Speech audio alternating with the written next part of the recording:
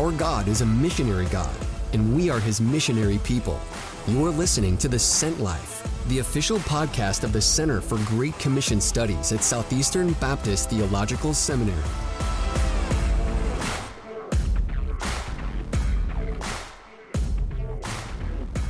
Hey, welcome back this week to our episode of the Sent Life podcast as we really get into a special series, Keelan, about being sent, but not being sent by ourselves, but being sent together.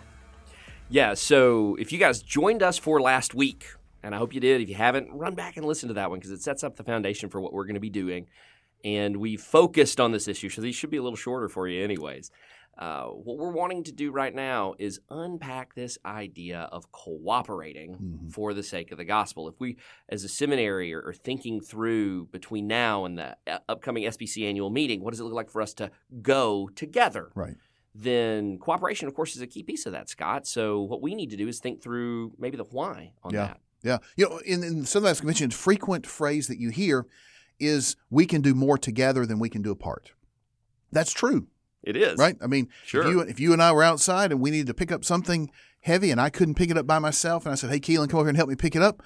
You're not a big, strong man, but we could do more together. I see what you did there. Thanks for throwing me under the bus. We can do more together than we could do apart. And so there's some truth to that statement, right? But when I hear that in our conversations about the SBC, I think sometimes it leads us to say, yeah, but is that the only reason we cooperate together? Is there just this, well, I think maybe two people can do more than one, and so three people could do more than two, and so 50,000 can do more than 25,000, so maybe we ought to just do this together. Is that really the only reason that we do it? And perhaps worse than that, we do go through seasons where it is difficult to cooperate together.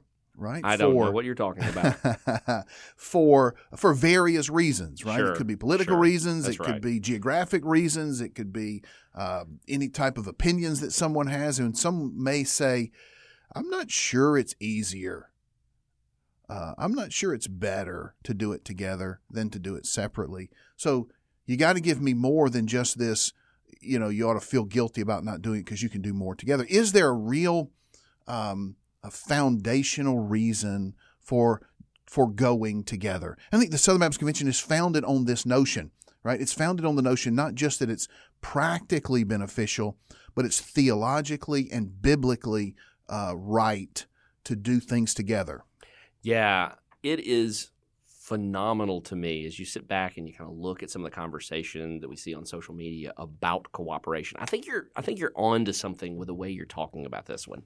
So is it difficult? Sure. Yeah, there are a number of points where it's difficult. And if we're not careful, if pragmatism is our only reason for approaching this issue, when it gets difficult, I'm going to want to pull my hands out of the pot. Right. I don't want to be a part of that cooperation anymore because the only reason I'm doing it is pragmatism. Right.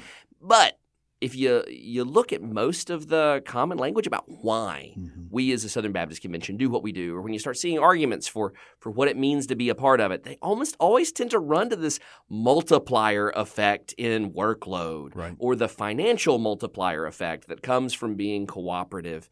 And so that reason is, sure, it's there. No question. Absolutely, it's there. We pointed that out some in the last episodes. But what we want to do today is challenge everybody to realize if your only reason is pragmatism, when cooperation gets hard, you don't want to cooperate anymore. Right.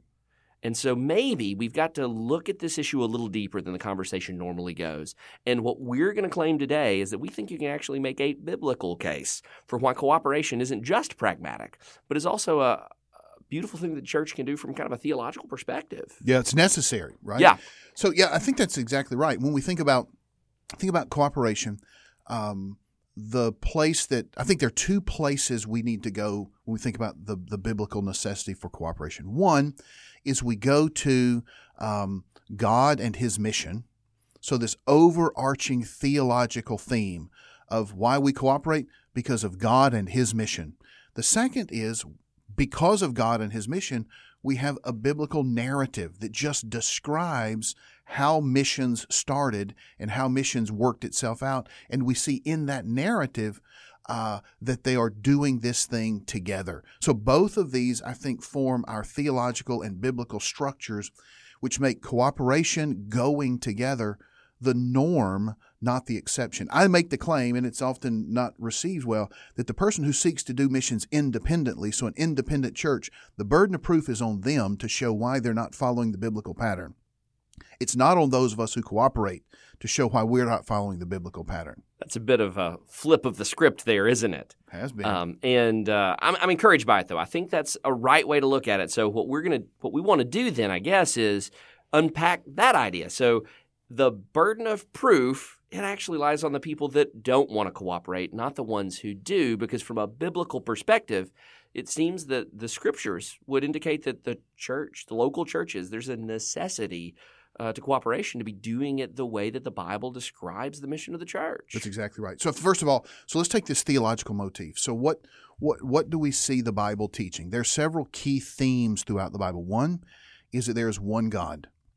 The Bible is unapologetically monotheistic. That is, that we worship one God who is three persons, Father, Son, and Spirit. But this one God is the creator of the universe. This one God is the one who created man, Adam and Eve. It's this one God who we offended, this one God who we are made right with through the sending of his Son, Jesus, into the world. So there's one God. All that we do in this world is in worship or rebellion against this one God. Now, this one God, if you read through the Bible, has a mission. What is his mission? The mission is laid out in Genesis 3, where after the fall, he makes this promise to the serpent that he's going to send a Savior who will have his heel bruised, but he'll crush the head of the serpent. So in the very beginning, there's this promise that God has a mission. That mission is to destroy sin, its impact, and to crush evil in this world. As we follow that story through, God's mission is, as this happens, is the establishment of a people for himself. We see in Genesis chapter 12 that God calls Abram to himself, says, hey, I want you to go to this land. As you go, you're going to be a people who are going to be innumerable. The families of the earth are going to be blessed by you. There's this people of God. Throughout the entire rest of the Old Testament, there's this story of God calling to himself, building himself a people who are a witness about his glory, his purposes to the nations, to the rest of the world. Now, if you read through the Old Testament, you follow the pattern that they didn't always do a great job. No doubt. In fact, the prophets are writing to say, you're not doing God's mission, whether it's rebelling against the law, whether it's treating the outsider poorly, if it's living in an immoral way, if it's worshiping wrongly. All of this really can revolve around this theme that there's one God with one mission, and you're not following his mission. But God's mission includes the building of a people, right? In the New Testament, this mission doesn't stop in the sending of Jesus. Jesus comes in the world to actualize this mission, and that is the Son comes into the world. He lives a sinless life. He dies on the cross, a substitutionary death for sinners, and then he raises from the dead. And in raising from the dead, he says to his followers, keep doing the mission. Right? The Great Commission is simply a reaffirmation of what we see in the Old Testament, which is the mission of God. It connects directly. We're about to get some nerd zone here. Maybe if we had like a siren in the background, woo, right? But the Great Commission connects directly to Daniel chapter 7, where Daniel has this vision of one like the Son of Man who comes to the Ancient of Days, who gives this figure, all authority will be given to you, and all the nations will worship you. Well, when Jesus shows up in Matthew chapter 28, what does he say at the very beginning? All authority has been given to me. Has been given to me. And if we read that, it sounds like such a weird sentence because you think, well, wait a minute. Jesus was God. And if he was God, he always had all authority. Yeah. So why in the world would he say right here after the resurrection, all authority has been given to me? I think that he does that because there's this direct connection showing what I'm about to say to you is in line with everything that has happened up to this point. All of God's mission. So Right. one God, one mission, the establishment of a people who are accomplishing, who've been charged with the mission of God. And then at the Great Commission, Jesus says, now you go make disciples of all nations. And then he connects that to the church, baptizing them Right. in the name of the Father and the Son and the Spirit. So who is this one people? It is the church. So we have one God with one mission. The mission is to establish a people for himself. This people is the church. It's not just this universal church, though it is that, but the universal church then is manifested in local assemblies who gather together. So my church in Raleigh, your church in Wake Forest, someone else's church in Durham are local assemblies, local churches who are still part of this one mission and this one God. If it's one mission and one God, our churches are the local manifestations of that. We don't own it by ourselves. We're not independent, right? We're part of God's mission and God's movement in the world. Therefore, working together is just doing what we've always been supposed to do from the beginning.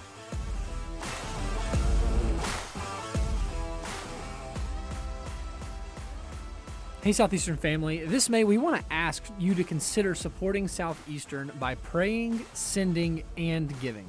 We want to ask you to remember these 3 dates. On May 13th, we will celebrate graduation on our campus. Please pray for the 273 new Southeastern graduates as they go well-equipped to wherever God calls them.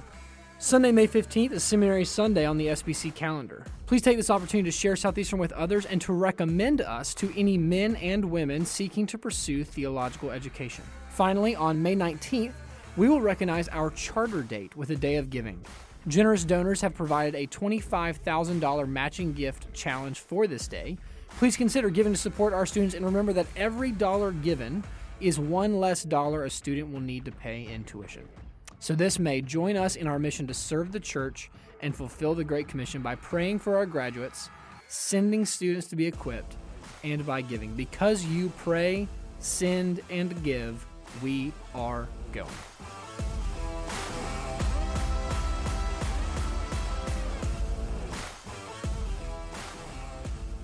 Yeah, that's exactly right. And so when we get to that point, that's kind of where it starts to land on the ground for the conversation we're having right now, right? So the whole idea builds to this understanding. I mean, you'll hear people talk about how the church is kind of an outpost of God's mission. Right. That's helpful language, I think, when we understand that correctly. It's not the only outpost of his mission, Right. though. And there's this understanding that we're all a part of this one people of God with this one mission, and we're all it's decentralized, but it's not different. That's exactly. And if we're not careful, we want to run in a lane by ourselves on this one. And that's not how it was ever designed at all. And you see that from a clear unpacking of the mission of God as it walks through Scripture and the role that the local church plays, the local assembly plays, as part of that bigger whole. That's right. You know, people often say, hey, man, what's the mission of your church? My church's mission is this and this. And I want to say, whoa. Man, your church doesn't have a mission. The mission has a church. Absolutely. You know, God's mission has a church, and it's the accomplishment of God's mission to have a people in this world who worship Him, who follow Him, and who extend His mission to those who haven't heard. So when Jesus in the Great Commission says, all authority is given to me in heaven and on earth, go therefore, where the footprint of God's people has not expanded, go there and make disciples of me, baptizing them in the name of the Father and the Son and the Holy Spirit, so they then become part of this mission of God. So one God, who is Father, Son, and Spirit, where the church goes and baptizes, we baptize into relationship with this one God, so that this local assembly now belongs to His mission. In that case, then, participation together, going together, is the assumed movement of the Bible. We can't do it any other way and still be participating with our God in His mission. Yeah, so the way you just phrased that, I got a bit of a reputation when I was working with churches, in particular, trying to help them think through change management and creating mission culture and some of those kind of things. And all the church planters that I'm working with in the States, man, it's become really common to talk about, I got to come up with a mission statement for my church, right? And I don't want to necessarily disparage the whole enterprise of thinking through the vision of your church, but I very frequently found myself saying over and over again, your church doesn't have to come up with its mission, folks. Like, that's not how it works. And furthermore, yours is not different from every other church that's ever existed since Christ. Right. Like, it's just not different. Right. We've been given a mission. We don't create our mission. And if we can re-understand that concept, well, if your mission as a church is exactly the same as my mission as a church, we're doing the same thing, we're part of a bigger whole, then, as you said, the position of cooperation is the assumed position. It doesn't have to be proven. That I don't have to make a case for that one. That's the assumed stance. Right. Yeah. The church is both the originator and the result of the mission. Exactly. Right. Why do we have church? Because we have a mission. What's the responsibility of the church? To do the mission. And we see this unpacked in the narrative of the New Testament as well. So again, when I said earlier that the responsibility, the burden of proof for independence when it comes to missions lays on those who've chosen to step outside of the trajectory of the Bible, who've chosen not to cooperate, not to participate together in mission. Why? The whole trajectory of the New Testament. Let's very quickly, if we can do a summary of the book of Acts, for example, which is our kind of original missionary handbook. Right. So what does God want us to know about the mission of the church? It's what he shows us in the Bible. Now, why do we focus on Paul? Well, there's a practical reason. Luke was the writer of the book of Acts. Luke was with Paul. We see that. But in a spiritual sense, why do we focus on Paul and his missions? Because God inspired the Bible. So we would be pretty rebellious and neglectful to not look at what God inspired and say, this is the way that God intends for us to think about missions. So if we just took again, a very brief overview of Paul's mission. What does it look like? It looks like a man named Barnabas being sent from the church in Jerusalem to a church in Antioch as a missionary. So something happens in Antioch. All of a sudden, these people start getting saved. The church in Jerusalem says, whoa, what's happening over here? The only way to know what's happening in Antioch is not through Twitter, not through email, not through, some news account, but we got to get somebody over there. So they send Barnabas to Antioch. When Barnabas gets there, what does it say? It says he encouraged them. It says that he taught, and he says that their numbers expanded. So Barnabas is with them sharing the gospel. So now in the New Testament, we have these two mother churches, if you would. We have the mother church in Jerusalem, and then you have this other church in Antioch. What does Barnabas do in Antioch? Well, eventually he thinks, I need more help. And so working with the leadership in Antioch, he reaches out to Saul or to Paul. Hey, we need you to come help us as well. So Paul then comes to Antioch. Paul's working with this church in Antioch. Part of the ministry in the church in Antioch is they get word that the church in Jerusalem needs help. Now, this is a fascinating idea, right? You got the big mega mother church in Jerusalem who sends the missionary, and now this so-called daughter church, if you would, in Antioch gets word that the mother church needs help. What do? Well, they send Paul back with some money and some missionary support. He goes all the way back to Jerusalem to help that church. So now what's happening? These churches are working together. Right? They're participating together. What happens after that? Well, the story seems to say that there's this moment in Acts chapter 13. The people are praying together in Antioch. What should we do? Hey, we're going to send out this. The Holy Spirit says, send out from you Paul and Barnabas. Now remember, Paul and Barnabas weren't missionaries from Antioch. Barnabas belonged to Jerusalem. If you were going to own this thing, his sending church, if you would have been the church in Jerusalem. But then the church in Antioch hears from the Spirit, send out Paul and Barnabas on the mission. In Acts chapter 13, they lay hands on them, they send them out. Then it says being sent out by the Holy Spirit. Paul and Barnabas go on their missionary journeys. Well, man, as they're traveling around planting churches, sharing the gospel, this is an extension of the work. And if you read through the New Testament, you find regularly, first, that Paul is always coming back to Antioch. Yep. So, in other words, Paul viewed Antioch as his sending church. Yes. Even after he and Barnabas broke up, we could talk about that at a different time. Even after they broke up, Paul still views Antioch as this church. So he's always looping back to Antioch. He's establishing leaders from these churches. And as he's establishing leaders in these churches, they're all sending finances back to Jerusalem. Let's help the people who are struggling. So you've got this care gift that's going back. All of this is this network of churches in the New Testament. These new churches participate in the mission. They send money. The whole book of Philippians, thanks for sending money to help support my mission. They send people. Every time you're reading in the New Testament, Paul is regularly working with new missionaries that were sent out by these other churches to go on mission. They're sending their prayers. 1 Thessalonians, 2 Thessalonians, thanks for praying for me. My mission requires you to pray for me so that I can be successful. What's happening, man? All of this is some way of participating together. All of these New Testament local churches understand we're in this thing together as we go together for making Jesus' name known in these new and unreached places. Yeah, when you look through the scriptures, particularly Acts and the letters, right? If you look at it with an eye toward this concept of cooperation, if you've never done that, I'm going to encourage you as a listener to do so. It is fascinating when you start looking through and you trace these different ideas of how you would partner together for the sake of the gospel as local churches. You've got human resources that are shared, sent from one place to the other. These teams start to develop, made up of people from different churches. These the sharing of money, the collections that are taken up for Jerusalem. So these churches are sharing finances in such a way that it helps one another. The prayer sharing that's going on. There's all these different ways that these churches are just. And it's assumed in Scripture that this is what it means for us to be a part of this task together. Even though we're all these local churches, we have a common mission. And as part of that common mission, we're going to cooperate together across a whole spectrum of different things in order to do that. That's right. The trajectory of the Bible is cooperation in missions. Now, what we're not making the case for here is that the way we do it as Southern Baptists is the biblical pattern. We're not? We're not making that case.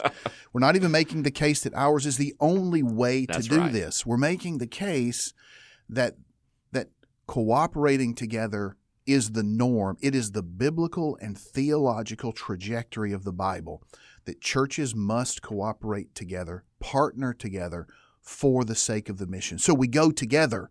Right. And that's what the theme of this whole podcast is. Yeah, that's exactly right. So we have, in a sense, said at this point that the cooperation to be together on God's mission is, in fact, the biblical requirement for local churches. That's the position you have. You have to cooperate. It's a necessity. What we're saying when it comes to the Southern Baptist Convention and the way we've structured it is that prudence has led us to do it the particular way that we do it. So I look forward, Scott, to us continuing this conversation a few more episodes forward and trying to unpack more what it means for churches to lean into this. We've talked to you guys a bit at this point about the why. Where do we get from Scripture this idea? It's not just pragmatism. It's a theological and a biblical issue for us to be together for the mission. Now, what does it look like to do that? What are the hows, so to speak? And we're going to try to take some time to move forward into that as we approach this issue. I'm going to encourage you all, as you're following along with us on the Sent Life, to consider the other podcasts that are talking about some of these same issues here at Southeastern. We've got Pastor Matters, we've got Christ and Culture, and we want you to lean into looking at those. Go ahead and subscribe to those if you're not listening to them as well. Give us a like, give us a subscribe as well. You can follow us on all the regular social media channels. We look forward to having you guys again with us next week.